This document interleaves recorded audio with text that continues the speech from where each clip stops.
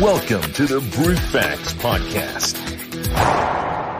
with your host and everybody's favorite Christian, Eddie Kroom. Don't forget to like and subscribe to the channel and hit that notification bell for future content. Welcome to Brute Facts. Sorry it was a little late getting started. YouTube was having issues. Wouldn't let me go live. I don't know what the deal is with that. Thank you, Pasta Mike, as usual, with Normalizing Atheism for that awesome intro that he did for me. Go check him out over at his channel. He has his own channel where he's, believe it or not, trying to normalize atheism. I have a couple of new things. So I have a website now. It's brutefacts.com. I set up a Patreon only to try and support some of the show or the cost of the show, because there's a lot of different platforms you have to pay for. Not really looking to make money off of it, just hoping to get enough to pay for itself. If you go to the website at brutefacts.com, I also have a merch store there with some pretty decent stuff, adding more things as the days go. So hopefully, the goal is, like I said, just to at least get everything to pay for itself.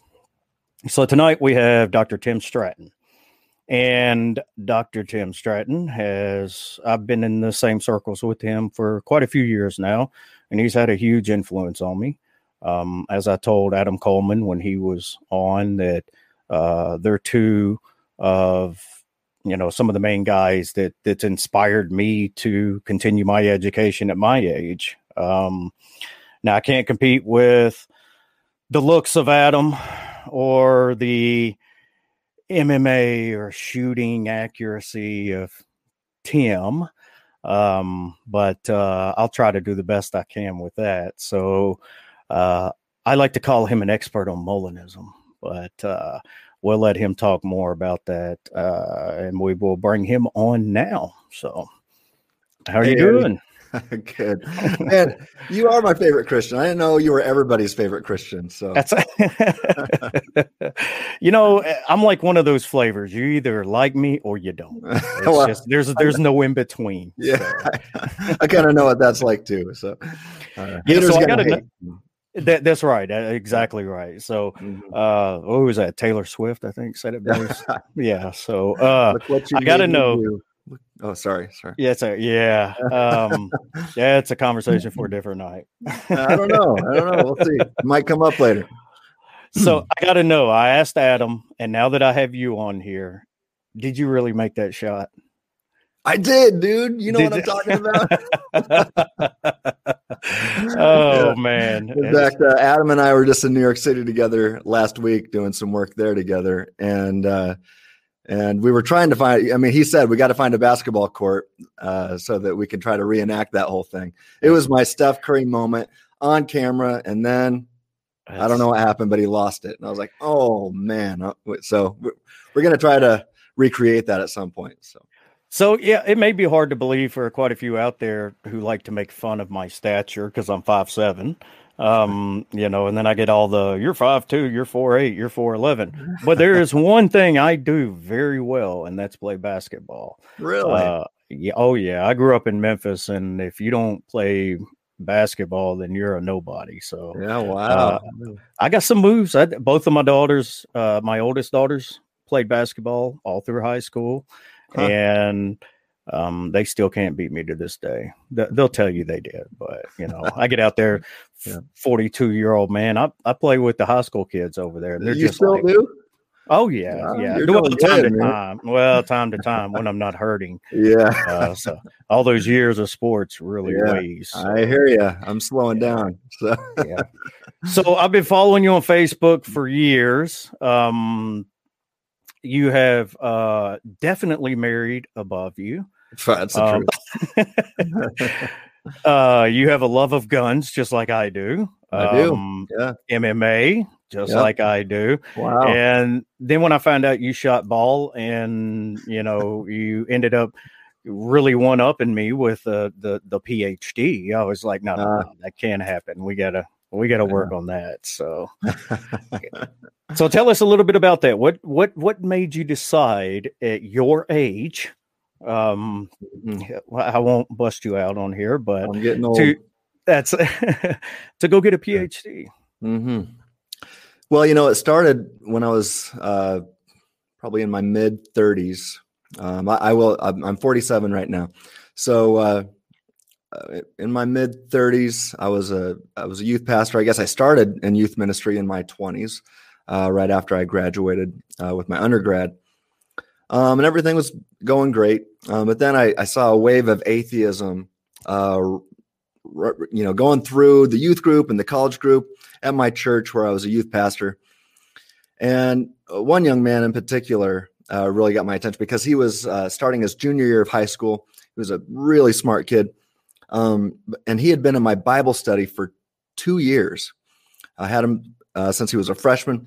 And so, and his parents, his dad was an elder of the church. He was raised in the church, awesome family. And anyway, at the beginning of his junior year, this is I think 2008, he comes to me before the first night of youth group that year and says, Tim, I'm not coming back to youth group this year. I'm not coming back to church. I'm not coming back to your Bible study because I've been watching YouTube. I've been watching Richard Dawkins and Stephen Hawking and Sam Harris and Christopher Hitchens. And I always say, fill in the blank with your favorite atheist. It's basically what he did. And he says, I've come to realize that Bible you've been making me read is nothing but a fairy tale. God does not exist. And, I tried to argue with him, and he pointed out to me that in my arguing that I was begging the question. At the time, I didn't even know what a logical fallacy was. And so the 16-year-old had to explain to me that I can't commit logical fallacies while trying to demonstrate to somebody that God exists or that Christianity is true. And then I said, okay, but you don't have any reasons to think that atheism is true. And then he went on to give me some reasons. And it kind of shook me. And I started wondering, wow, am I a Christian only because I was raised that way? Only because my parents are? Only because I was raised in central Nebraska in the United States of America? Is that why I'm a Christian? If I would have been born in Afghanistan or India, would I not be a Christian? Right. And also, more importantly, is there reasons to think that Christianity is true? Are there reasons? Is there evidence? And so I was really, shaken, and I decided to go on a journey, and I was going to see what was true. And I told myself, in fact, I told my youth group that I was going to go on a journey. And if atheism turned out to be true, I'd be the most hardcore atheist you've ever seen. If Islam turned out to be true, I'd be the best Muslim you've ever seen. And if Christianity turned out to be true, then I would keep being a Christian. Now, I got to tell you, I've been on a journey now since 2008. And I really got into, I started studying, I guess I found William Lane Craig's work when I started that journey. So I'm very grateful that God kind of helped me get connected with him. And then I decided, I want to go to Biola University and study there under Dr. Craig and J.P. Moreland and Clay Jones and Scott Smith and so many great philosophers and professors there. And so I went there and I got done with that, and I really felt, I started thinking about what it means to be a free thinker at the time, and thinking about what it means to be rational, and what's required to infer better and true beliefs over false beliefs, and is that possible, and things like that. And so while I was on that journey and thinking about rationality and what it takes to rationally affirm knowledge claims and things like that, I developed an argument that I thought, I'm going to spend most of my time arguing against atheism now, because all these atheists that call themselves free thinkers say that we don't have free will. And it hit me that, if you don't, if there's no free thinking, or if there's no free will, there's no free thinking. And Now, of course, that needs to be defined. Your terms need to be defined. But at the time, I was actually a determinist myself. I was a Calvinist. I was going to say, I thought you were a Calvinist Yeah, at one time. Yeah. So I started having all these conversations with these atheists, and then it soon hit me that I had the same problems that I was accusing them of having. I just had the same problems, but for different reasons.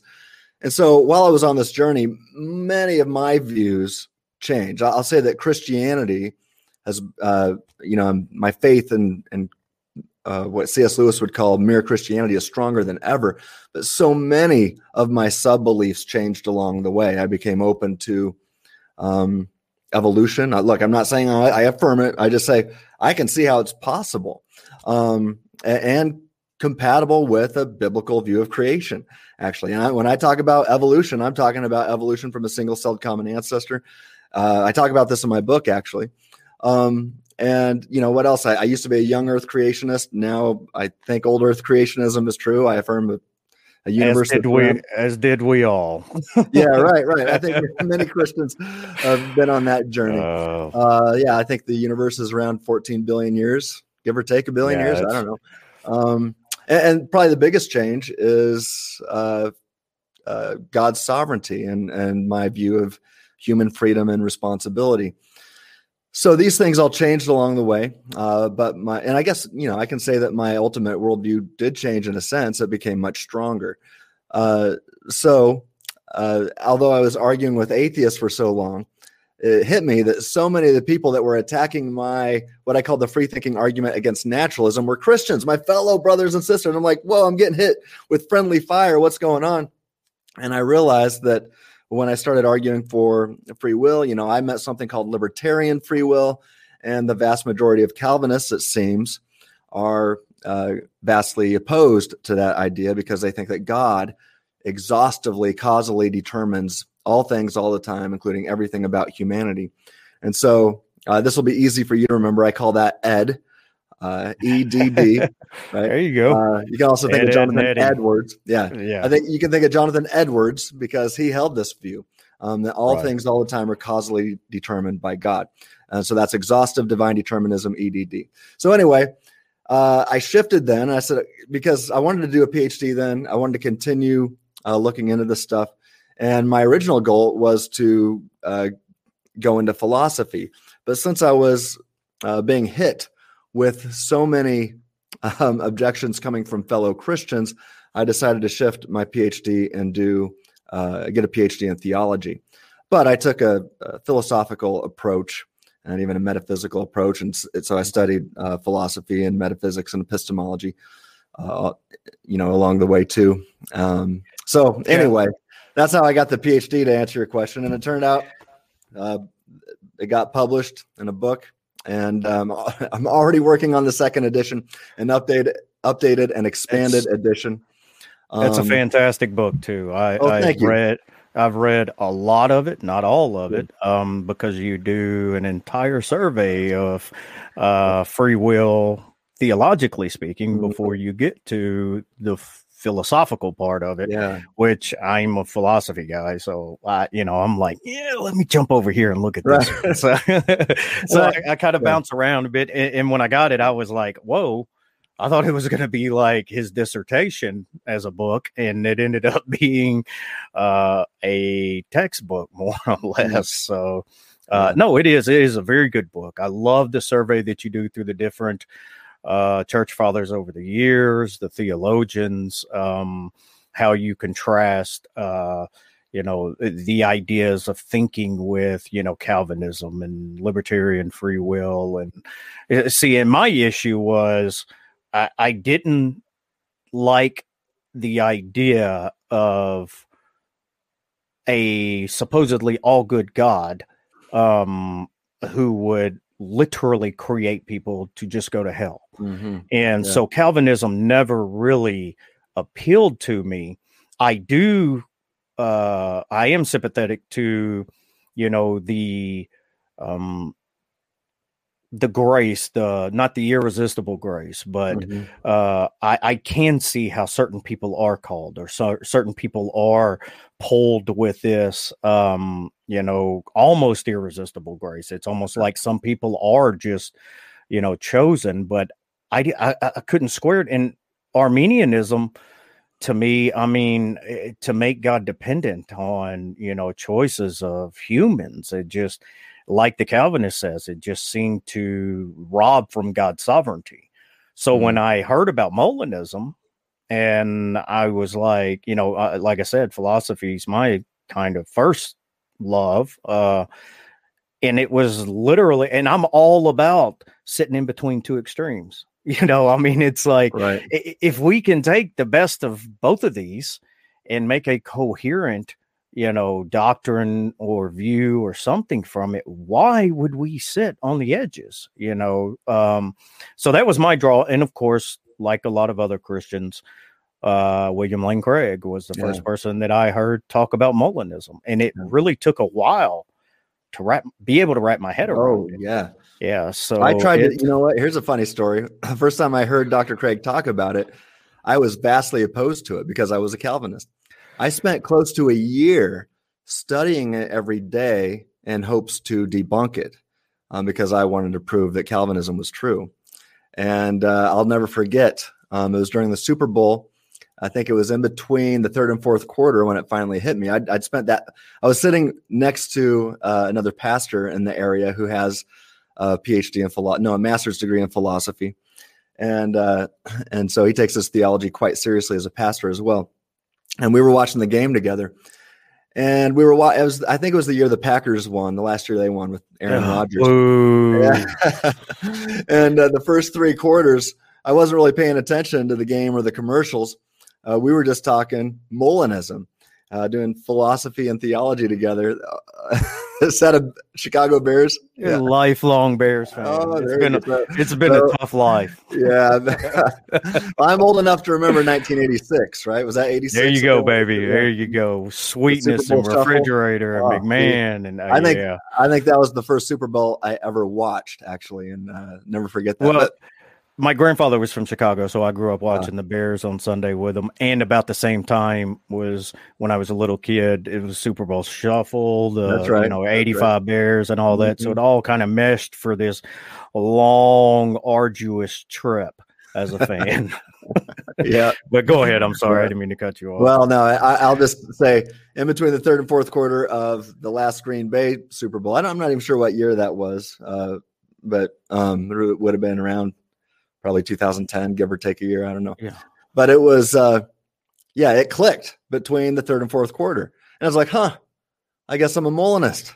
And I sat back and enjoyed the fourth quarter watching libertarian free creatures playing awesome games. So and that was one of the things to me, and this is, there's a couple of guys in the chat that I talk on Discord with, and they have been imploring me to tell you to get on Discord because they want to talk to you. I do have a channel on Discord, but in one of the things I said, free will seems so intuitive, that it, for me to go against, intuition, and I mean that in a philosophical sense, I know you know what I mean, but for those people out there that aren't familiar, intuition isn't just a feeling. It's something more deeper. It's really you're warranted in a lot of beliefs that you hold intuitively if you don't have defeaters. And it seems not just intuitive, but so widely intuitive that there needs to be a good argument to go against, the intuition. Like for a long time, I was a theory of time, but the more physics moves along and the better that B theory fits with it, I'm more sympathetic to B theory, even though A theory growing. Are you a growing block theorist? Not sold on it yet. I still hold to, I think that A theory, I am just on the fence of A theory because of the intuition, but with B theory, so many things in physics works with B theory that now from a philosophical perspective, it makes no sense to me. It just, I can't wrap my head around it philosophically, how we can, the identity problem. How are we now the same person that's still existing 2 minutes ago, things like that. So, but yeah, not to sidetrack it. So the intuition part of it is what was so strong for me and why I just couldn't really, along with, what I said about how God and creating people to go to hell, those two things, it was like a mountain I couldn't climb. And again, the attack on sovereignty or God's sovereignty from Arminianism just wasn't acceptable to me either. So I was kind of just, and thank God, here goes Molinism. So, yeah. You said something that caught my attention. I mean, I think you said that free will is intuitive. And I think almost everybody, not everybody, but even people that disagree with libertarian freedom, compatibilists are going to say, yeah, we have free will. So I would go further, and I say that I think libertarian freedom, not just free will, but that libertarian freedom is intuitive. And I've made that case in a recent response. The philosopher Guillaume Vignon, brilliant Calvinist philosopher. We obviously disagree on a lot, but he actually wrote a 50-page refutation of my book. Now, I think part of that, now that is because I interact with some of his work in my book. So then I wrote a 50-page rejoinder to his 50 pages. And in that 50-page rejoinder, I do make a case, because one of his things is that he said, if memory serves, is that libertarian freedom is not intuitive. But I think that it is, and I think you can demonstrate that if you with the proper questions. So I think nobody think. Well, I don't say nobody. Got to be careful. I think most people. I think it's fair to say that most people do not think that someone or something else is causally determining all of the thoughts and beliefs, or all of your evaluations or judgments. So if I give a proposition and now you're judging that, is it true or false, right? Most people are going to say, well, something or someone else isn't causally determining me to say true or false to that, or to judge it one way or the other. Really, we have the sense that these judgings and these evaluations are really up to us as the source of that there's something about us that we have the power, as it were, to make these judgments on our own. And so I think that actually points to something. It's not like it has to be supernatural, but I think it points to something that seems supernatural to me, because in a cause and effect universe. Right. And if my thinking is not causally determined by something or someone else, then you gotta answer that question. Why is there something about me? Why am I a thinking thing that is a free judger and a free evaluator, a free thinker, right? And so anyway, those are just some of the issues that I like to discuss. So yeah, definitely. So for those who are in the chat who aren't familiar with some of the terms we're using, just give a quick overview of what Molinism is and what libertarian free will is, and how they fit together to, protect God's sovereignty and free will at the same time. Yeah. So I guess in simplest terms, I like to discuss what I refer to as mere Molinism, and that's in the title of my book, Human Freedom, Divine Knowledge, and Mere Molinism. So MERE, not like the mirror that you look into, but I took a cue from C.S. Lewis. He talks about mere Christianity. Yeah, right. So for a long time, that's what I said. I'm a mere Christianity kind of person, and I kind of switched it over now. I just say I'm just more philosophical, because a lot of people are like, well, you just philosophize everything. Right. But real quick before you continue, I did not get a chance to get all of the links and descriptions into the video, but as soon as we're done with this, I'll have it there. I'll have a link to Tim's book. I'll have a link to his channel on YouTube, and the Patreon I talked about, my website, and all of that will be there in the description as soon as we finish this up. You got to get his book if you're interested at all in any kind of whatever your idea is of, not necessarily soteriology, but, how you feel about determinism or divine determinism, libertarian free will, monism, all of that. It covers a broad amount. So, yeah. And the second edition is going to cover even more. So I'm looking forward to that one. That's going to be fun. And you'll like it. I'm really going to expand the chapter on philosophy. I'm going to, I'm actually also working on a book co-authored with a philosopher that's going to be laser focused on the philosophical defense of the free thinking argument and the different versions of the free thinking argument. But much of that is going to be incorporated into the updated version in the second edition of Mere Molinism. But that's, 2 or 3 years away before that's going to come out. So in the meantime, I do encourage people to get this one. This is going to be a collector's item when the second one comes out. So it's limited edition, baby. That's right. So do you want me to talk about this? Molinism? What Molinism is, and what libertarian free will is.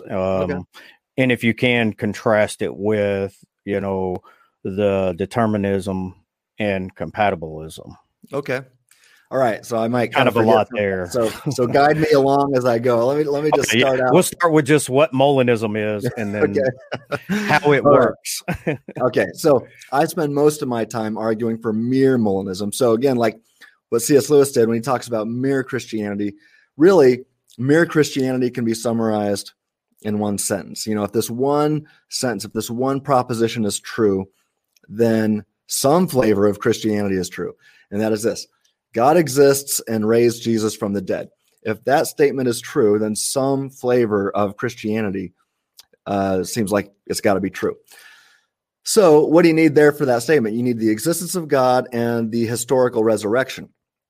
Side note, it's pretty cool that we actually have access to those things. We have evidence of the existence of God, and we have historical data concluding that, the best explanation of the historical data is that Jesus rose from the dead. That's cool. All right. So let me get back on track. I wanted to boil it down. What are the two things that are essential for Molinism to be true, or what I call mere Molinism? So mere Molinism then avoids all discussion of salvation issues. All right, whether hell exists, whether or not universalism is true or annihilationism is true. You can have your favorite view of eschatology or creation come along. It skips over all those things. It doesn't touch it. Any other doctrinal issue, it's really irrelevant to it. There's only two things that you need. The first one is this. And I state it like this in my book. I say, I have my notes here. Oh, go ahead. Yeah. Okay. I found it. All right. Number one, logically prior to God's decision to create the world, God knew everything that would happen in any possible scenario he could create. All right. So I'll say that again. Logically prior to God's decision to create the world, the actual world, God knew everything that would happen in any possible scenario he could create, any possible scenario that God had the power to create. So if that's the case, then this entails God's middle knowledge, at least if an omnipotent being has the power to create a deterministic state of affairs. Right? So if an omnipotent being possesses the power to create a libertarian free creature, then an omniscient being will know how that free creature would freely choose if he were to create that creature or not. All right, so that or not places it prior to creation and God to actual creation, and God can then choose to create or not to create. So there's at least two options there for God. So God has libertarian freedom, but I don't want to get too far ahead. So that's number one. The logically prior to God's decision to create the world, God knew everything that would happen in any possible scenario he could create. That would include with his middle knowledge would be counterfactuals is what we're talking about. That's my point. This kind of knowledge is what is referred to as middle knowledge. So I say it this way. I mean, a lot of times people say, well, God used his middle knowledge to do that. I'm like, I think that's sloppy speaking. I think we just need to say that God knows everything he could do, everything that would happen if he did it. and then God chooses to create, and now God knows everything that will freely happen, right? So again, God knows everything he could do, everything that would happen, and that includes what would freely happen if he were to create free creatures.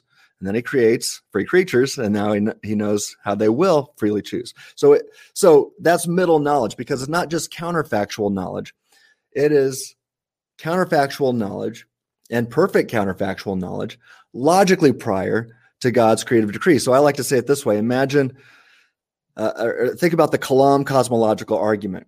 The Kalam gets you back to a supernatural, immaterial, timeless, beginningless, enormously powerful, and volitional, and I even argue for a personal cause and creator of the universe. Well, and that's in a state of affairs where time, at least dynamic time, doesn't exist. The clock hasn't started ticking, as it were, because God hasn't acted. So I call this a static state of aseity. This is true if God creates a B theory block universe or an A theory universe. All right. Now think about it this way.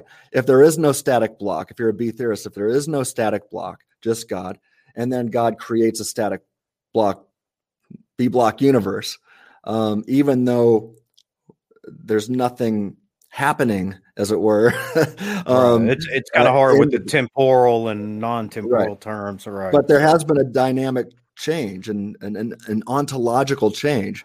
A block didn't exist, and then it exists. Right. So there's a form of dynamic time for Christians who believe that the block universe actually came into existence from nothing. You would still have, even if it's fully formed. Are you tracking with me? Does that make sense? Yeah. Okay. Yeah, absolutely. So anyway, I'm getting sidetracked here. All I'm saying, let's get back to mere Molinism. Number one. I'm with you. I go off on the tangents myself. So. Get me on a rabbit trail and look out. Yeah. Number one, God's got middle knowledge, right? So that's the first thing. Number two, this is the second essential ingredient, is this. As beings created in the image and likeness of God, humans, like God, possess limited libertarian freedom. And by that, I'm talking about a couple different things. But, number one, that we are the source of at least some of our thinking, some of our actions, that at least sometimes God or something else is not causally determining everything about me. God is not causally determining all my thoughts. I'm not always mind controlled by something or someone else, right? So that's number one. But there's also, I argue for something a little bit more. So that first kind of libertarian freedom I'm talking about there is sourcehood libertarian freedom. That's all I need to make a case for mere Molinism. But I I argue for what I call a stronger version, and that's similar to what people would call a leeway-based approach or an alternative possibilities approach. And I like to cash it out this way. I'll say the opportunity to exercise an ability to choose between a range of options, each compatible with human nature and the actual world, and the antecedent conditions are insufficient to causally determine all of our thoughts, beliefs, actions, behaviors, etc. So God, I mentioned earlier that God had two choices, each compatible with his nature. He can, at least two, maybe more. I discuss this at length in my book. But God has, as it were, the opportunity to create or not to create. Both of these things were within an omnipotent God's power to do or to choose. He could do one or the other. There's some things that God can't do, right? God does not have the freedom to stop existing. God does not have the freedom to not love a person, I would argue. God does not have the freedom to be a quadrinity instead of a trinity. Right. There's some things that God doesn't have libertarian freedom over. But God does have limited libertarian freedom. For example, he can choose to create a universe or not. And if one denies that, they're going to run into big theological problems. And I discuss those in my book. So if God has limited libertarian freedom, right, can he create humans in his likeness who also have limited libertarian freedom? And I argue that he did. I argue for that biblically. I argue for that philosophically and theologically as well, using perfect being theology. So anyway, ultimately, Molinism, or at least mere Molinism, entails two propositions: that God possesses middle knowledge and that humans possess libertarian freedom. If you give me those two things, right, if one affirms both propositions, then they're a mere Molinist if they realize it or not. Right. And so then the question remains as to what this mere Molinism can be applied to or not. And that's where the fun begins. Those debates are fun. Right. You know, if we should apply mere Molinism to salvation issues or not. But even if we can't, just like there's some things that God can't do, if there's ever a time when I am not causally determined by something or someone else when I choose something, then I'm free in a libertarian sense. That's called sourcehood libertarian freedom, right? If I am the source, if something or someone else is not causally determining me at a certain moment, then in that moment, if I choose, then I'm choosing with libertarian freedom. However, so that is, even if I don't have the ability to choose otherwise for some weird reason. A couple of points real quick before we move on from there. So in the book, you talk about, I think, an important thing also about libertarian freedom, and that is it doesn't mean that we always have libertarian free will, and it doesn't mean that all people at all times have libertarian free will. So it's not one of these unlimited type of free will that everybody has all the time available. Right. And the second point would be, so in a Calvinist, when you were talking about, let's say, God's middle knowledge, my understanding is the contrast between Calvinism, Molinism, and Arminianism is that Calvinism and Molinism both affirm that the world that God created was ontologically prior to his decree to create. And Arminianism is post decree to create because of foreknowledge, having to see what creatures would choose. But for my understanding, it's will. Yeah. Right. So my understanding was that Calvinism and Molinism share that God's the world that God created was ontologically prior to his decree. However, obviously Calvinism would deny middle knowledge. I would want to ask you what you mean by ontologically. The world didn't exist ontologically prior. Based on God's natural knowledge and middle knowledge, based on those his ontologically prior to his decree to create was these are things that God had a perfect knowledge of before, let's say, using anthropomorphism, he chose to create the world.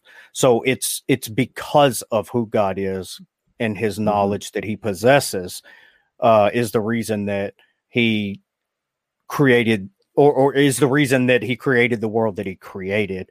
And it was prior to that. I think that's one of the points Craig makes is that Molinism and Calvinism would share in that. And that's why most would deny Arminianism, is because it's not ontologically prior to his decree to create. It's basically he has a decree to create and then creates the world based on what creatures would choose to do, with foreknowledge. So that was my understanding of. I think I would edit some of that, but I think you're on the right track there. I think so. I think the first thing to grasp when we're comparing these different views is that unlike Calvinism and Arminianism, Molinism is not a soteriological system. That's the first thing. Right. That was the next point I was going to make. Was it's a very important one is that one can have different soteriologies when they're talking about Molinism. It's not necessarily, I mean, there's a very Calvinistic version of Molinism. Oh, yeah.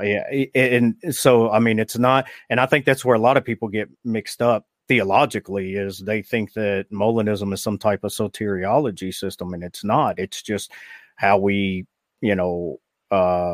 make a coherent view of being made in God's image with free will and protecting God's sovereignty. Yes, and that's the important thing for Calvinists and Molinists. We both want to protect God's sovereignty there. So it's good to see what we have in common with our fellow brothers in Christ who disagree. And so, the Molinist will find himself agreeing with much of what the Calvinist says, but they're like, well, we can't go to exhaustive divine determinism here. That's going to violate so many things and cause so many theological problems and philosophical problems, and that's just untenable. But then we can't go over to the open theist side, even though the open theist and the Molinist might agree, on so many things. Namely, we both affirm libertarian freedom, that we're not always causally determined. But then we're like, but wow, that doesn't really seem to jive with Isaiah 41, so to name a Bible verse off the top of my head, or a passage. So I like Molinism because it seems to give you everything you want. You can have your cake and eat it too. And I think you can do so without violating any laws of logic, and you can be consistent. And that's really what my book is about. But really, all Molinism does is offers a model demonstrating how some things, like you were talking about, hey, it's not all things. That's exactly right. Some things can be left undetermined by God, or not causally determined by God, and how humans can possess libertarian freedom. So you got that God doesn't causally determine all things, and that humans have libertarian freedom. And Molinism demonstrates how God can be sovereign and predestine all that he does not causally determine, including the libertarian free choices of humanity. So in my book, I spill some ink demonstrating that predestination ought not be conflated with causal determinism. So the Molinist can affirm exhaustive predestination of all things while rejecting exhaustive divine determinism of all things, or causal determinism of all things. So I think that's a big mistake. People assume that, since God predestines things according to Scripture, well, I guess everything's causally determined. No, that's a big mistake. That's a philosophical error, and I think Scripture makes that clear. But anyway, that's all that Molinism does. So that's a huge difference, if I can speak, which is vital to keep in mind when comparing and contrasting Molinism and Calvinism and any other soteriological view. Molinism is not necessarily a soteriological view or a salvation view, a view on how people get saved. But with that said, however, I believe and I argue that Molinism can be applied to salvation issues. I think it should be. But what's interesting to note, and as I explain in my book, sorry I keep saying that, but because there's a lot there. So. Yeah. But I spent a lot of time demonstrating that a 5-point Calvinist, a tulip Calvinist, can also affirm mere Molinism. They would just say that some thoughts or actions not related to salvation issues are free in a libertarian sense, and that God possessed mental knowledge of these free thoughts and actions. But all things related to salvation issues are causally determined. That's their view. And I say, okay, great. I disagree with that, but one is free at the end of the day to hold the position and affirm both 5-point Calvinism and the 2 essential ingredients of mere Molinism, right? So the 5 points of tulip are not logically contradictory to the 2 essential ingredients of mere Molinism.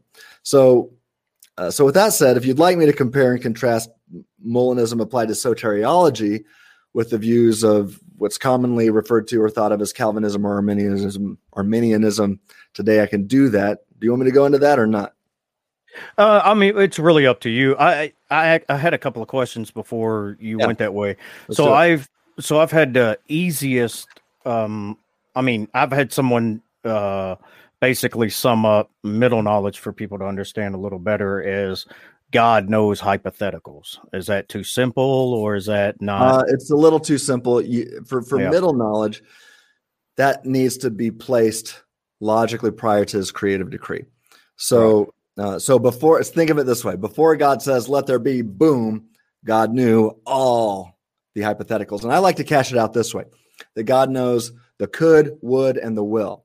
So God knows everything he could do, right? An omnipotent God has options by definition. It doesn't make any sense to me if somebody says that everything God, that even God doesn't have libertarian freedom, right? They're out there. Some of these Calvinists are out there.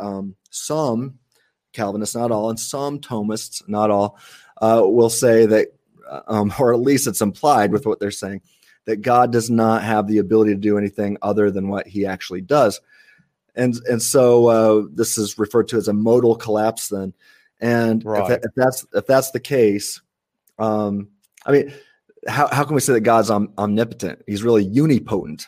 Is what he is. Yeah, so, if you get stuck with modal collapse, and that just means that everything had to be right. I mean, creation was necessary, So, so the other thing was, the other thing was.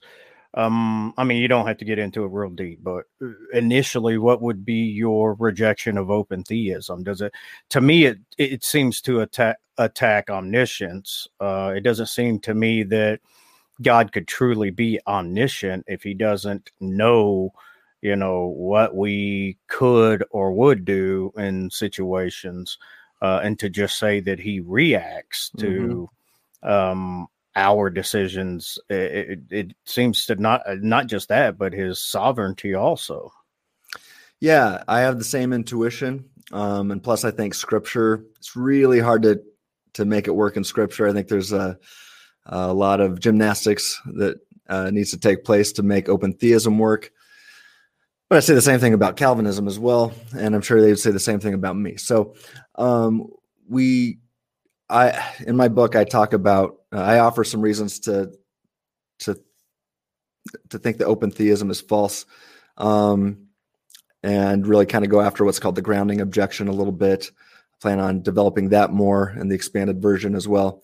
But ultimately, look, I think open theism has a hard time with perfect being theology. They would disagree, but my intuition says otherwise, and so we have competing intuitions there. So the question is, are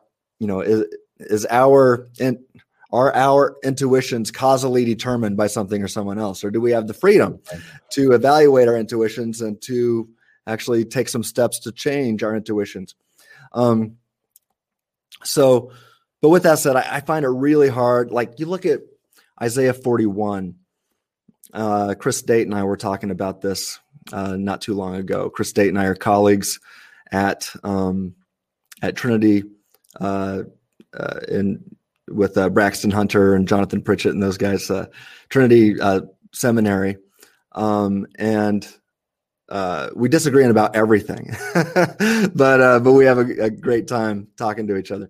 But one thing that Chris and I were discussing was that Isaiah 41 seems to be the litmus test for the true God. And the true God seems to know the future, according to Isaiah 41. Then we seem to have instances in Scripture where that's demonstrated as well. Now, in my book, then I do.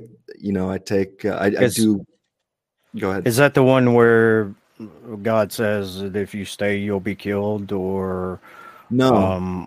Because that's different. Yeah, because that's another reason. Okay.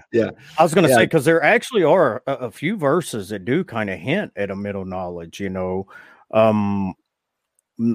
don't remember the scriptures off the top of my head, but one about if the miracles were performed, they would have repented, and the one about if you stay, you'll be killed. Was it Saul or Samuel? I don't. And Kaliah and if you stay, you will be killed, and obviously he wasn't killed, so he got the heck out of Dodge. So I mean, it seems that you got that it's really a no-brainer. I mean, looking at scripture that Yeah. God would have this kind of knowledge. Yeah.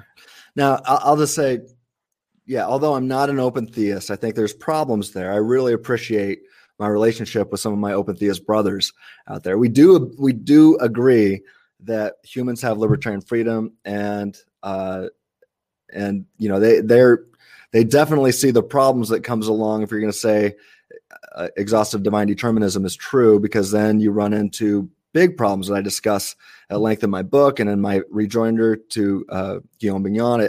I point out that, look, if God's going to causally determine all things all the time, then that means that we really kind of have an undercutting defeater to our rationality, our cognitive faculties. Right? We lose justification to trust our thoughts and beliefs, because I don't know any theologian who says that he's infallible. Well, if God causally determines all things all the time, then that would also include all of our false beliefs, right? If God causally determines you to happily affirm a false belief, then it's impossible for you in this world where God's doing this to infer a better or true belief. So now you're left with just assuming that God, that causally determines you to affirm false beliefs, is making you think correctly on this matter. Well, talk about begging the question. That seems to me that you're assuming that this God who you affirm that causally determines all people to affirm and advance, well, at least to hold false theological beliefs, right? I don't even know any Calvinists that would say that, affirm that all of my theology is perfect. Well, if that's the case, if you're not infallible, if you've got at least one false theological belief, then God has causally determined you to happily affirm a false theological belief, and to advance it probably too, to affirm and advance a false theological belief. But then as soon as you say, but I know he has causally determined me to think correctly on this issue. Well, how do you know that? That seems to be begging the question. Right. You're saying, look, and I kind of, put the weight, I put the pressure on here a little bit. And I said, look, you're left with to borrow from the Avengers. You're left with a god of mischief, as in Loki, or a deity of deception. And you say, yeah, but God has given me assurance that this is true. Oh, well, the deity of deception has assured you that he's not lying to you. Right. And that's an undercutting defeater there, if that's your view. Anyway, I think I went down another rabbit trail, but that's a very good point. I mean, that is a real, if you're one who believes in, divine causal determinism, that's exhaustive anyway. Yeah. Or exhaustive. Yeah. You there seems to be no way out of, that area. I mean, that idea, I don't know how one would get out of there. So I want to ask about the grounding objection, because I know that's something that's it's going to take some fleshing out. So, which I know that's usually the grounding objection is usually one of the biggest objections to Molinism, which is basically, how could God know counterfactuals, or how could God know things that aren't true? And to me, it doesn't.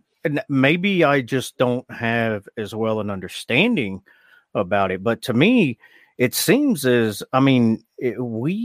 kind of have a hint of like middle knowledge ourselves. We know what our children are going to do in certain situations. Yeah, that's counterfactual knowledge. It's not middle.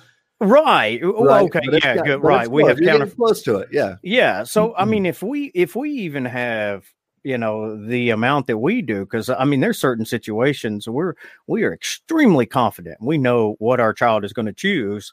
It would seem that if we're made in the image of God, and, God is, the exemplar, the perfection of the image that we're created in, it just seems like a no-brainer to me that, God would have that perfect knowledge.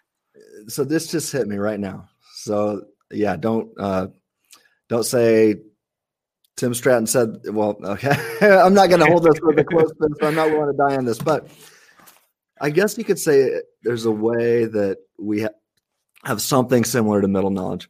For example, you could say, all right, my wife and I are trying to decide if we're going to start a family.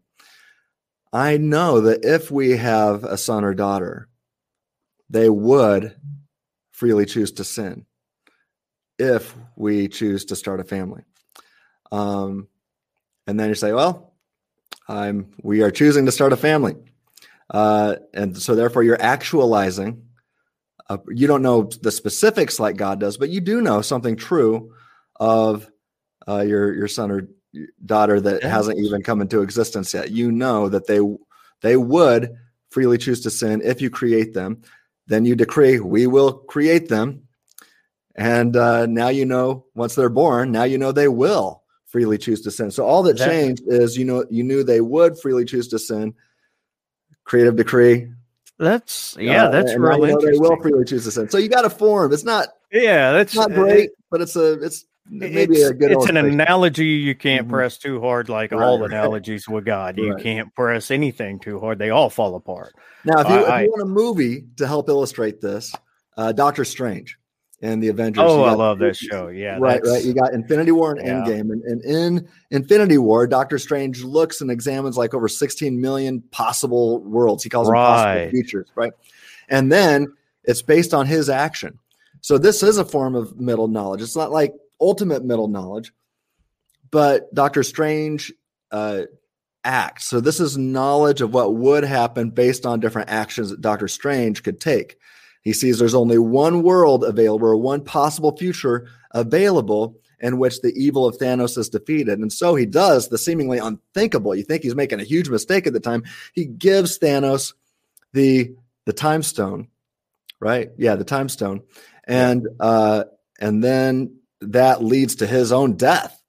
Oh, but he's resurrected in the second movie, and and evil is defeated. So it's really an awesome analogy there. But I think we can say that what Doctor Strange had was a form of middle knowledge, because he was then able to act and actualize a possible world and make it the actual world. And I think you can solve a lot of the problems of evil with that as well. Even the problem of some forms of divine hiddenness. Not all. I'm working on some of these right now. But I've got a video on my YouTube channel, so people can go there and search for Doctor Strange and see the connections I'm making. Somebody had actually pointed something out to me that there's actually another movie that predates that would be probably familiar to more of a regular audience, and that's Men in Black. The guy in Men in Black who could see what would happen if they didn't do this, or before Doctor Strange, he would look at all of the different futures, and it's, we got to leave now, we got to go now, or this is going to happen, or this. And I started thinking about it, and I was like, whoa, that's exactly, what the idea is behind, Molinism is. Check it out. I forgot the guy's name, but it's the weird looking guy. Was that the third movie? The second one? It wasn't. I think it was the second one. Yeah, I'm gonna have to watch that again now. Yes, watch it, and I'm telling you, you're going to be. It's a much simpler. Now, I love Doctor Strange, but those who aren't, Marvel freaks like us, and really get into it and understand all of that, it's a much simpler version. And when they pointed out, I was like, wow, that really that's exactly what he did. So. Was there any points you wanted to clean up? I usually try to keep it around an hour. I don't want to keep you all night, and they are blowing up with all kinds of questions. Well, excuse me. Do you have time to do a few? Should I talk a little bit? If I wanted to clean anything up, I guess maybe just really discuss what libertarian freedom is. Okay. Yeah, definitely. That's because just this morning, I published on my blog. You can go to freethinkingministries.com, and I published an article called Defining Libertarian Freedom. So let me bring that up here. I just want to read a little bit of what I said here. I say, as explained in my book, libertarian freedom may be defined essentially as the conjunction of a rejection of compatibilism, along with the claim that humans, at least occasionally, possess free will. That is to say, the advocate of libertarian freedom affirms that people possess freedom of moral and rational responsibility, and that the freedom necessary for responsible action is not compatible with determinism.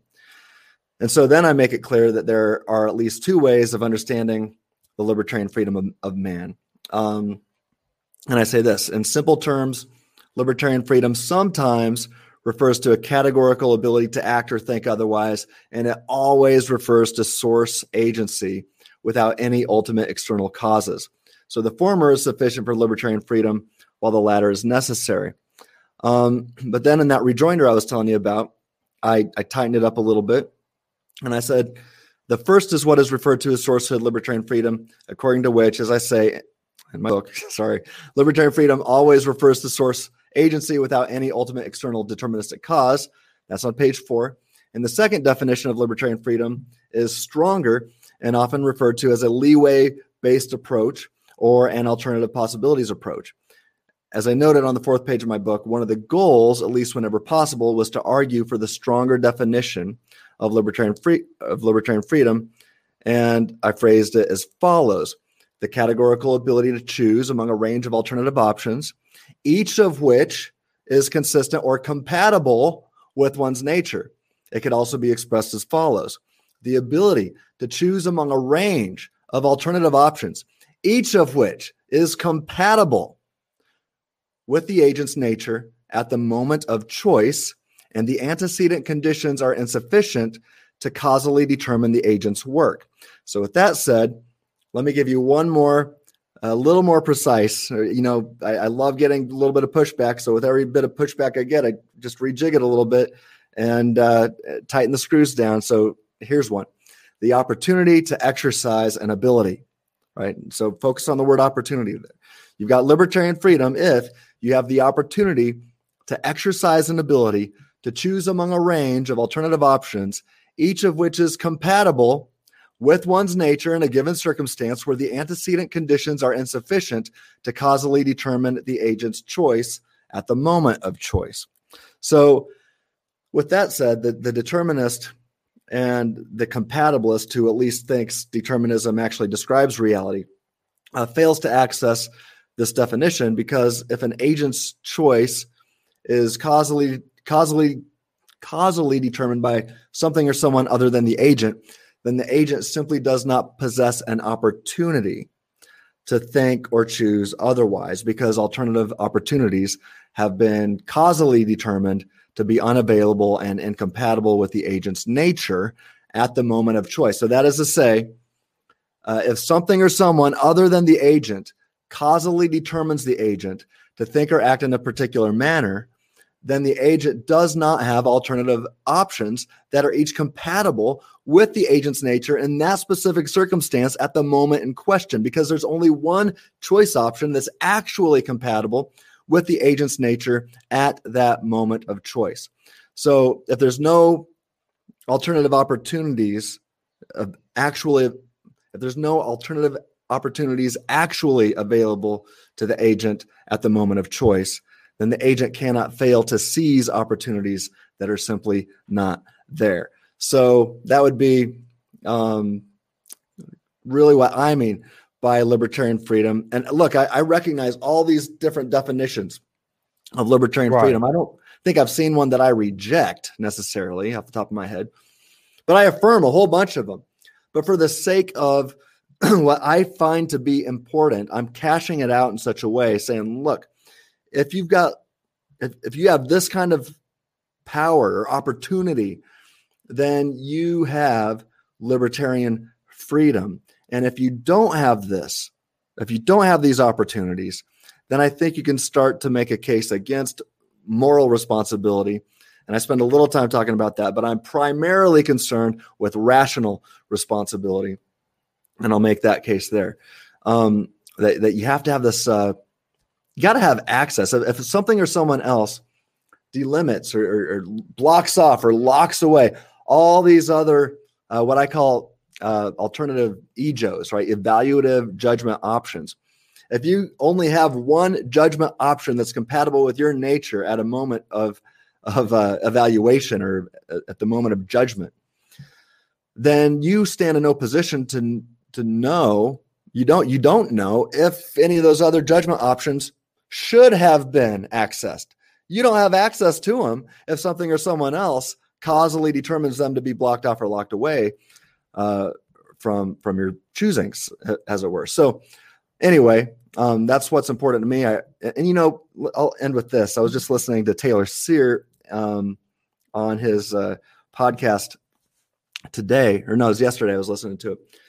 And by the way, it's a great podcast. The Free Will Show. I recommend it. Also get the Free Thinking podcast, which is my podcast, but then you got the Free Will Show.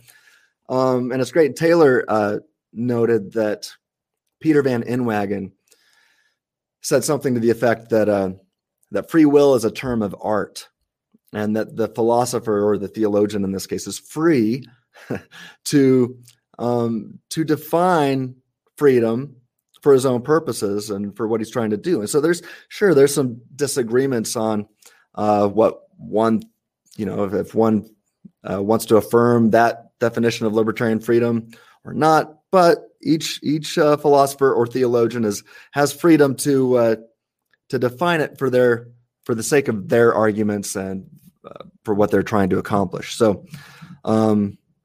that's the way I define it. I recognize the historical definitions, and I say, look, if you are not causally determined by something or someone else when you choose, then you have libertarian freedom. And if you ever have alternative options, each of which is compatible with your nature in that circumstance, and the antecedent conditions have not, if those antecedent conditions are insufficient to causally determine your choice or your thinking, whatever, then you're free in a libertarian sense. And even if you didn't have that second part, but you only had source said, you're still free in a libertarian sense. But I'm rambling now, so. No. I'm eating it up. I listen. Most of my books are audio books. So I really just don't like reading.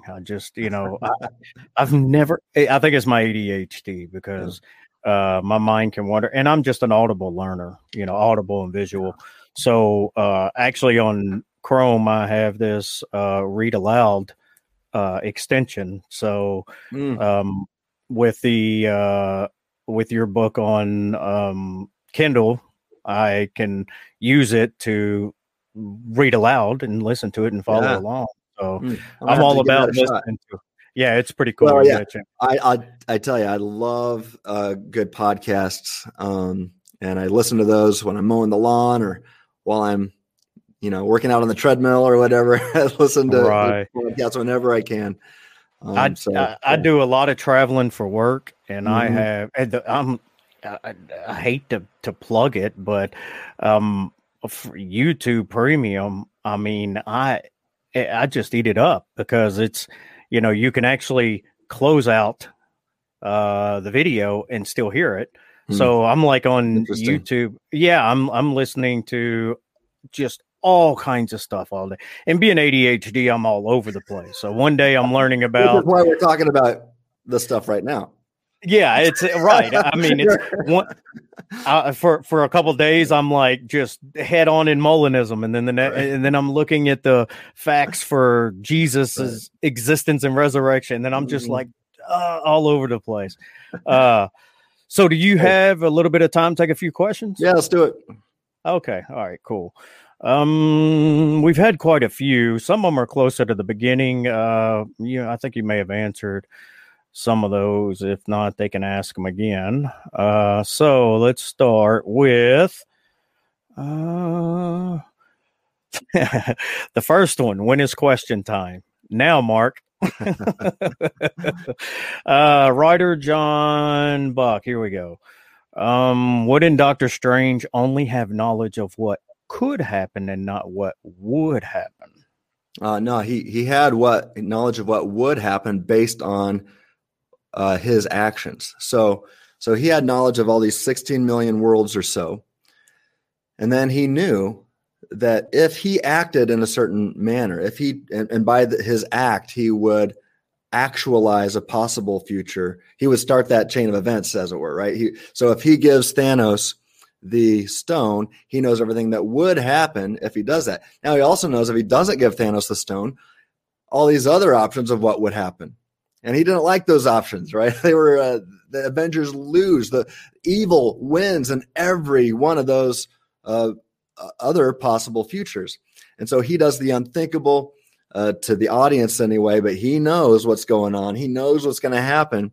He knows what would happen if he gives Thanos the stone. He gives Thanos the stone. Now he knows what will happen. And that's why he has this strange peace as he tells Tony Stark, it was the only way. And then he dies, but he knows he's going to be resurrected. Yeah. So, all right. That was the easy one. So now, Joshua Phillip, who I know is Spicy on Discord. Sorry if I just doxed you.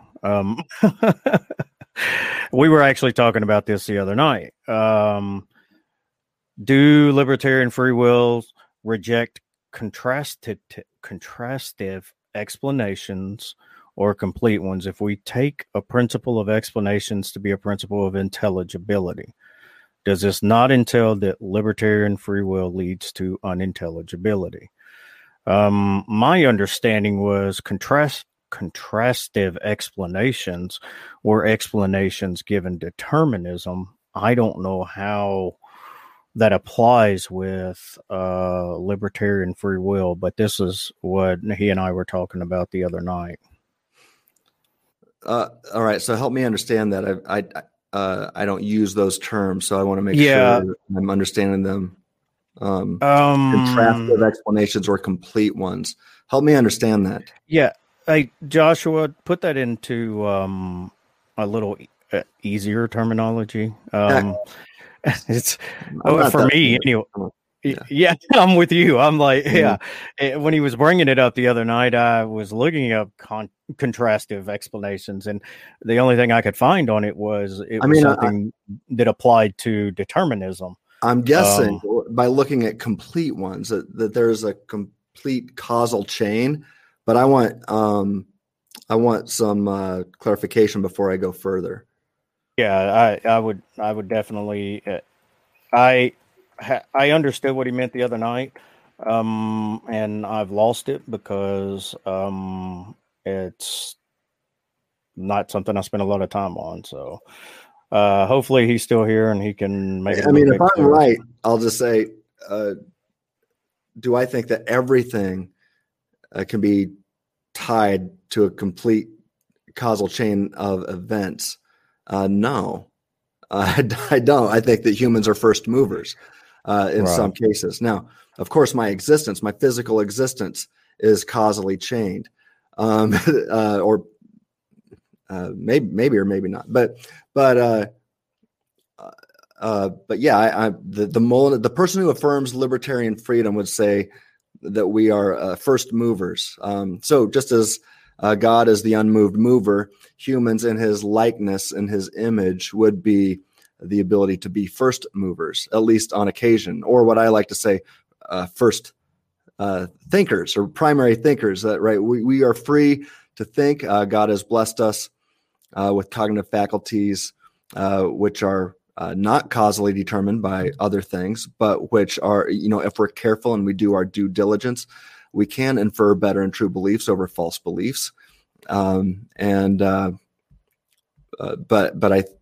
I think that's if I'm going to say that the initial conditions of the Big Bang causally determine my belief to affirm a certain proposition or not, then that's not a good reason to believe the proposition.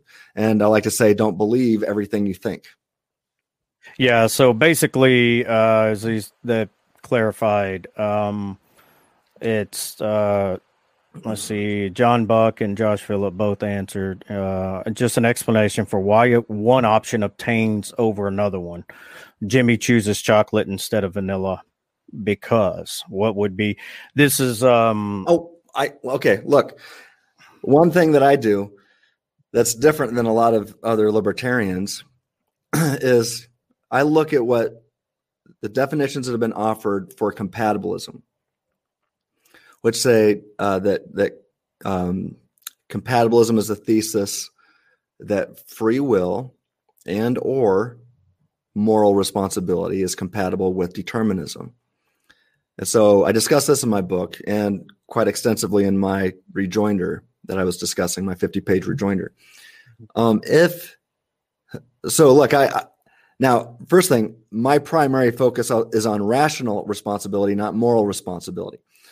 So right off the bat, right out of the gate, we need to define some more terms. But if compatibilism is the thesis that free will and or moral responsibility is compatible with determinism, I can say, well, look, I don't think moral responsibility or rational responsibility is compatible with determinism, but I'll give you some instances where my action of, say, choosing chocolate over vanilla can be described as free in a compatibilistic sense and still causally determined. But there's nothing morally wrong or rationally incoherent with choosing chocolate instead of vanilla. I just might have been born that way to prefer chocolate over vanilla. So look, I can grant one way of looking at compatibilism while rejecting the other. And so, yeah, I think there might be a causal chain that leads to my choosing chocolate, but that's not a responsibility issue. So I don't know if that makes sense. Yeah. So basically, we can be, predetermined by our nature to do certain things or enjoy certain things or like certain things, but that's really not I don't mean not important thing, but the more important idea is, the moral responsibility or rational, choices that we make. Mm-hmm. So would you say that if I chose to do something morally wrong,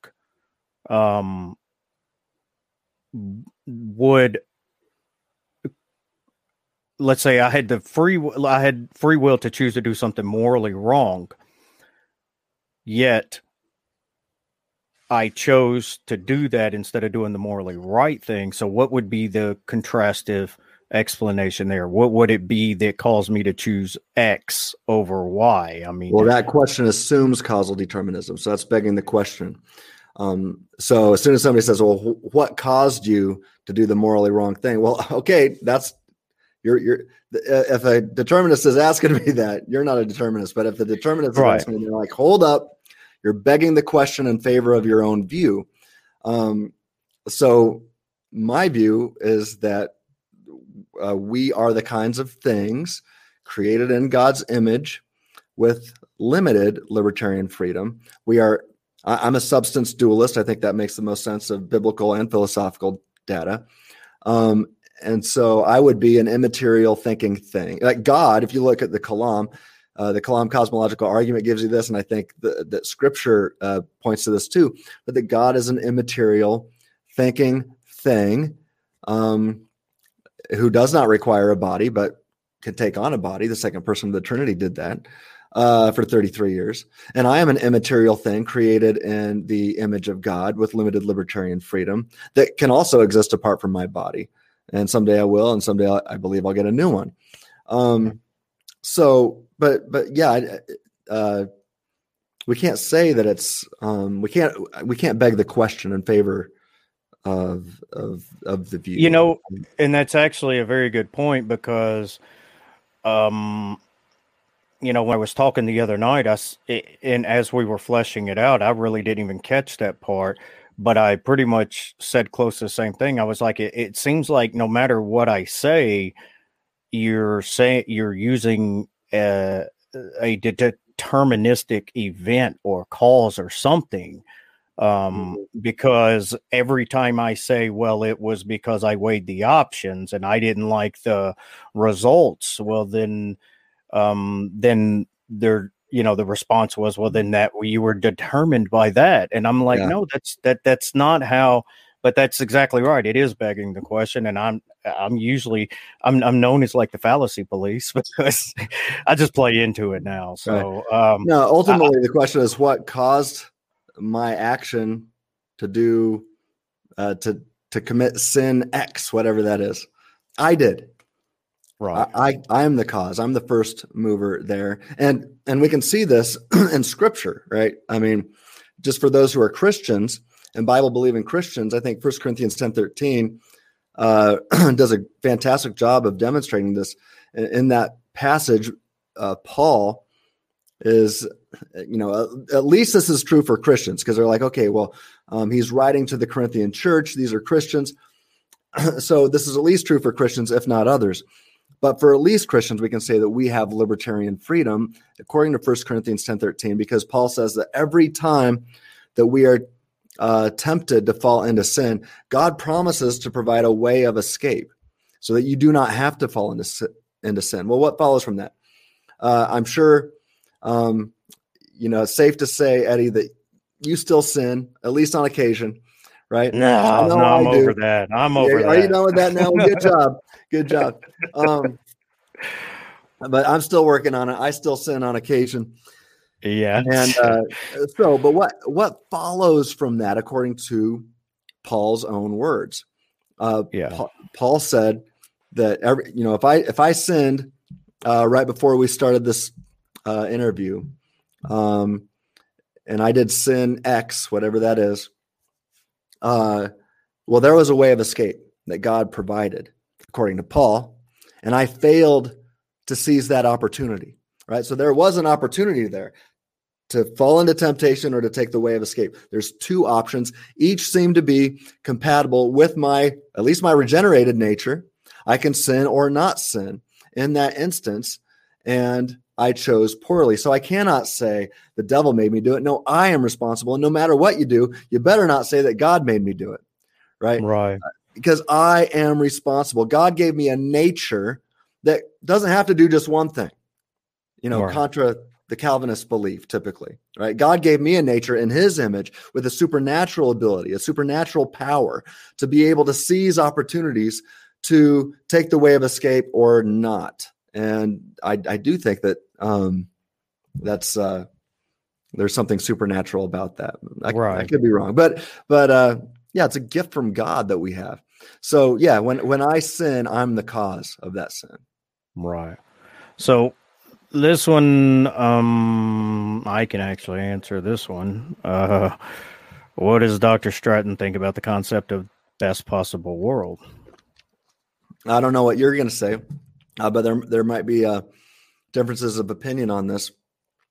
As far as best possible world goes, I see it as a range of equal best possible worlds. So think of a bookshelf, and on the top shelf, you've got a range of what would be equally best possible worlds, and then you got the other worlds, the pretty good worlds, the good worlds, and then you start getting to the bad worlds and the horrible worlds. But I don't see an incoherence with thinking that there's equally good possible worlds. Now, I will tell you this. Well, Kirk McGregor has called this the tied for the best possible worlds. I do think there might be, I'm trying to think this through a little more, but I think there might be something to be said for the best of all feasible worlds. But feasible worlds are a subset of, okay, I'm getting ahead of myself. But feasible worlds are a subset of possible worlds. Now, I would say there might be a best feasible of all created worlds, but if that's the case, then that would be equal with God's static state of aseity prior to creation. So you would at least have two tied for the best worlds that God could actualize. So I say if there is a best of all feasible worlds among all the created worlds, then God would, if he chooses to create that world, choose that one. Now, if there is tied for the best feasible worlds, then God just simply has to choose one of those. But if it's if there's a best of all feasible worlds, if there is only one, if God creates, he's going to create that one. And just like Doctor Strange did, right? And that world was filled with pain, evil, and suffering and death, right? But it was still the best feasible world. So you gave a ton of nuance to that, and I was going to give it a really simple answer. But I appreciated how you brought the feasible worlds in and contrasted that with possible worlds. I really haven't even thought about that idea. I was just going to give it Peter Kreft's answer. Kreft. What do you say? There's no such thing as the best possible world. Because you can always make the world a little better or a little better. It's just like saying that what is the highest number in infinity? There's no such thing because you can always add another number. But I love how you literally just gave me this whole nuanced view into, looking at it now from feasible worlds and possible worlds. So, but in a nutshell, that's how I was going to answer it. I was just going to give it Peter Kreeft's answer. So yeah, you definitely are like on a whole different level there for me. Well, that's just some of the things I'm thinking through right now. I could be wrong about that, but no, I like that. I definitely like that. Just a couple. I could be wrong about all this stuff today, so this is what I just spend my time thinking about. So that's what I love about you is you're humble enough to say that, and well, I am the most humble person I know. That's that just went out the window of all humble people. Okay. Sorry. I'm not a comedian too, I'll tell you that. Yeah. Just a couple of more, unless you want to bounce. It's my time is your time, so or your turn is my time. I don't know how that my wife is probably watching and say, just finish up and get home. Sorry, honey. Okay, let's see. All right, a couple more. According to the free thinker argument, a belief cannot be rationally held if one could not have done otherwise than believe it. But wouldn't there be certain beliefs we cannot help but believe, such as in the self or in our own hands? Would the argument say we cannot rationally hold these beliefs? No. Yeah, that's a great question. So there's two different kinds of rationality here. So I'm not saying that let me tell you what I am talking about. What's important to me is certain kinds of abilities that it seems that a rational agent must possess, such as the ability to, at least on occasion, infer better and true beliefs over false ones. Now, if something or someone other than me causally determines me to happily affirm a false belief, then in that scenario, it is impossible for me. If I'm causally determined to happily affirm a false belief, then it's impossible for me to infer a better or true belief. And it seems to me that rational agents are the kinds of beings who possess the ability to infer better and true beliefs over false beliefs. So, I don't think my dog has libertarian freedom, but I would grant a sense of rationality to him. But I'm talking about look, we all know that there's a big difference between the rational animal and dogs and cats and other animals, right? So there's a big difference here. So my dog doesn't have the ability to engage in abductive reasoning, but we do. And that's really what is the inference to the best explanation? Well, if I'm causally determined to happily affirm a false belief, then I have no ability. I have no opportunity, right? That's the key word. I have no opportunity in that scenario to infer a better or true belief. All I am left with is assuming that my beliefs are good and that my thinking that led to these beliefs was good. I am only left, I'm the naturalistic determinist. I'm left assuming that the initial conditions of the Big Bang and maybe tied together with some quantum events has causally determined everything about me to hold true beliefs in this situation. Well, that's begging the question, it seems to me. And if I'm the theistic determinist, then I'm left, as I said earlier, affirming that a god of mischief or a deity of deception is causally determining me to affirm true beliefs.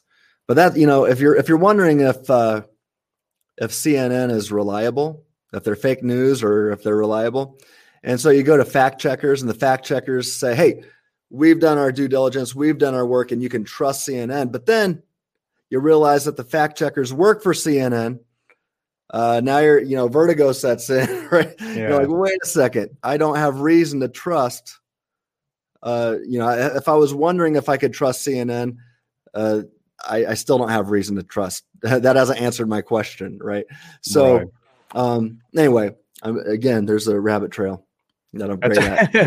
Hey, I'm with you, man. I go down it with you. So yeah, have I answered his question? I guess what I'm just saying is, I'm not discounting all knowledge and rationality. When I first offered the free thinking argument, like back in 2012, was when I first started advancing it on Facebook, right? And for a few years, the way I formulated it, it wasn't as tight as it could have been. I knew what I meant, right? And I think most people that were charitable understood what I meant. But then as I was, I was being sharpened like iron, I realized, okay, I'm going to have to reword some of these premises to be more precise. And so if one is looking at some of my older versions, they're going to say, well, if one doesn't have libertarian freedom, they can't be rational and they don't have knowledge.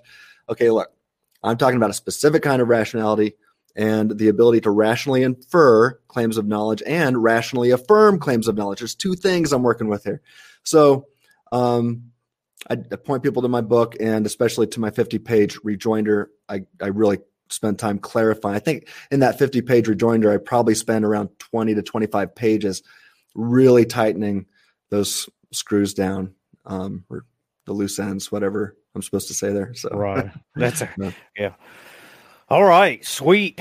Oh man. Thank you so much, Tim, for your time. Thank you for coming on here. There's so much to learn and pick your brain about. And I know that you've written a nice, big, thick book that's hard for people like me to get through, but I like videos. So just keep doing the videos. Go ahead and plug your stuff, where people can find you, information about you, the ministry, anything that you want to plug. Well, the first thing I'd say is there is a lot to learn. And, I remember when I was younger and I worked really hard to get a black belt in karate. And I remember my instructor, when he gave me my black belt, said, now you're ready to start learning. And as I got my PhD in theology and published this book, okay, now I'm ready to start learning. And there's so much to learn. So many authors and philosophers and theologians to read. It's probably almost impossible to read them all and to be very familiar with all of their work all the time. But I just want to encourage people out there to have fun with this conversation, have fun with the debate, and let's not,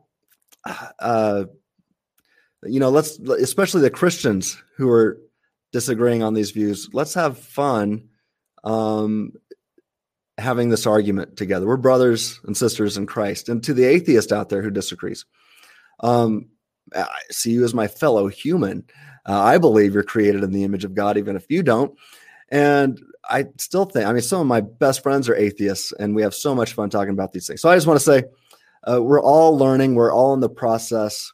I've learned since I published my book. That's why an expanded and updated version is going to be coming out in 2 or 3 years, because I'm like, oh man, there's things I should have said. There's things I could clarify. So with all that said, have fun. Don't be a know-it-all. Because nobody knows it all except for God. Anyway, where can you find my stuff? Well, if I haven't mentioned it yet, you can get my book. It's available on Amazon. If you like Kindle, it's only $9.99. So that's a good place to to go. Otherwise, the book is probably, I think, $25 or so. And for the hardcover, it's even more. What's that? I was just going to say, I'm pretty sure I paid a lot more than that. The hardcover, I think, is around $40. Okay. Yeah. So, and they all, I think book YouTube. prices. Oh yeah, YouTube. Go to my YouTube channel. It's called Free Thinking Ministries. Just like Eddie says at the beginning of his show, please subscribe and ring that bell and like videos, share the videos. That helps me out a lot. And really, I talk over half of the material is regarding either, I'd say probably 90%, well, 75% of the material is focused on Molinism, free will issues, middle knowledge, things like that. And we really like to, whenever possible, take pop culture like we did with Doctor Strange today. Whenever I have an opportunity to connect the Avengers or Star Wars or the Matrix or the Book of Eli or whatever, and make some theological implications, I love to talk about that. So yeah, go to Free Thinking Ministries on YouTube, and my website is called freethinkingministries.com. You can subscribe to that too. Make sure you don't miss blogs or anything there. And then we've got a Free Thinking podcast. So it's the Free Thinking, in one word, podcast. And there I co-host that show with a guy that's working on his philosophy degree. And he's currently at Biola working on his master's degree in philosophy. So we have some really good conversations together. So that's, I've got 2 journal articles that are out there. I've got another one that just got picked up. It's dealing with John Schellenberg's objection against the existence of God based on divine hiddenness. And I think that Molinism solves the problem. I think that the Molinist is not scathed by John Schellenberg's otherwise really good objection. So, yeah, stay tuned for that. That'll be published in a journal next year. Sweet. All right, man. I appreciate you coming on here. I'm going to send you an invite to Discord. I know you're a busy guy, so you got to tell me, what is Discord? Oh, come on! It is. Is it a platform or what? Yeah, it originally was a gaming platform for gamers to talk and stream games and stuff. Okay. So they have voice chats where you can talk just voice and hear each other, or just type, or you can do cameras or whatever. There's a lot of philosophers and theologians that are on there and young and up and coming. Really? Yeah, most of these questions in here come from guys that are on Discord and in my server and a couple other servers that are there. So it's an awesome place, man, to really, there's a lot of, like with my server, I have a whole section of different academic articles, that for each individual thing. There's different topics where you can talk about whatever you want to talk about, and then you can go and just talk anytime you want in different chat servers and stuff. So it's pretty cool. They're making fun of me for not knowing what Discord was, but hey, I'm not 90. You're right. He's almost 50, but Spartan Theology and I, we're going to go at it now. I don't know. Ethan's a cool guy. I'm just messing with you. Yeah, he's Discord cool is like, I'm going to have to check it out. I'll check it out. I'll send you a link. And if you get the time, I know you're a busy guy, man. You got a lot of stuff going on, but they're dying for me to plug it so that you can come be a part of it if you feel like it, or it's just something else to make your wife mad at you. So he called me grandpa. I am a grandpa. So what's up with that, Spartan? Okay. Well, this Mark guy says that I look 30. So I love you, Mark. We're good friends now. So yeah, Mark's cool. Let me tell you about Mark. I'm not going to dox him, but he's really young, and he's extremely smart. It's actually most Joshua, Mark, Ethan. Ethan's a little bit older, but these guys are at their age. This was the last thing I was thinking about. Yeah, me too. Some of the questions that they give me, I'm just like, bro, I talk to like philosophers in a serious philosophy group, and I haven't been challenged like that. Yeah. And sometimes I think they just overthink stuff. But, well, at different times of the year, I have more time to be involved. No, that's great, man. I am extremely appreciative that you took this opportunity. I know you're a really busy guy. Thank you so much for coming on here. Everybody, make sure you check out his stuff, freethinkingministries.com, Free Thinking Ministries podcast, and Free Thinking Ministries on YouTube, and get his book. It is well worth it, I promise you. So I'm going to bounce you out and see everybody out, and then I will, if you got to go, that's cool. If not, I will holler at you in the backstage. All right. There you go, Dr. Tim Stratton. He's almost as handsome as I am. He's a bit older than me, so I do got that going for me. And he gave us another little nugget that I can hold against him, and that's he's from Nebraska. He's a Cornhusker. But other than that, no, he does great work. I've been following his stuff for a long time. Stay there. And I'm extremely grateful that I can, people like him want to come on here and talk, with such a small show. Hopefully one day we'll be big.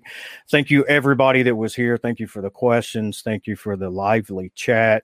Again, I was rushing home from a job that was a long ways away to try to get here on time for the show, so I didn't get a chance to put all the information in the description. I will get it all there. I'll have all of Tim's stuff in there, linked to his book, his sites, everything. There's also Patreon I set up, so if you want to help out, $5 a month, something like that, whatever, anything just to help, cover the cost of,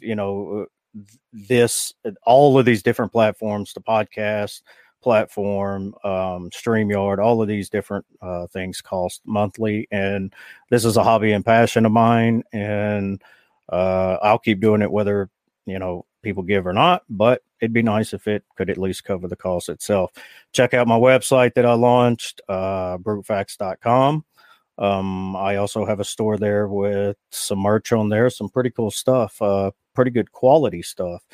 So check that out. That'll help out, a little bit. And, again, check out, Normalizing Atheism with Pasta Mike, the one who does all of my logos, all of my intros, the break-ins, the breakouts. He does every bit of it. He set up this whole design for me, and I am extremely grateful to him. Because he didn't ask for a dime for it. As a matter of fact, refused it. So he did it all on his own time, because he's just that cool of a guy. Thank you again, everybody, for being here. And I do have a show lined up next week. The guest was confirmed, but may have a scheduling conflict, so I can't announce yet who it's going to be. But it's going to be a pretty decent guest. It's not going to be as big as Dr. Tim or Graham Oppie. That was like a home run, but eventually we'll get bigger.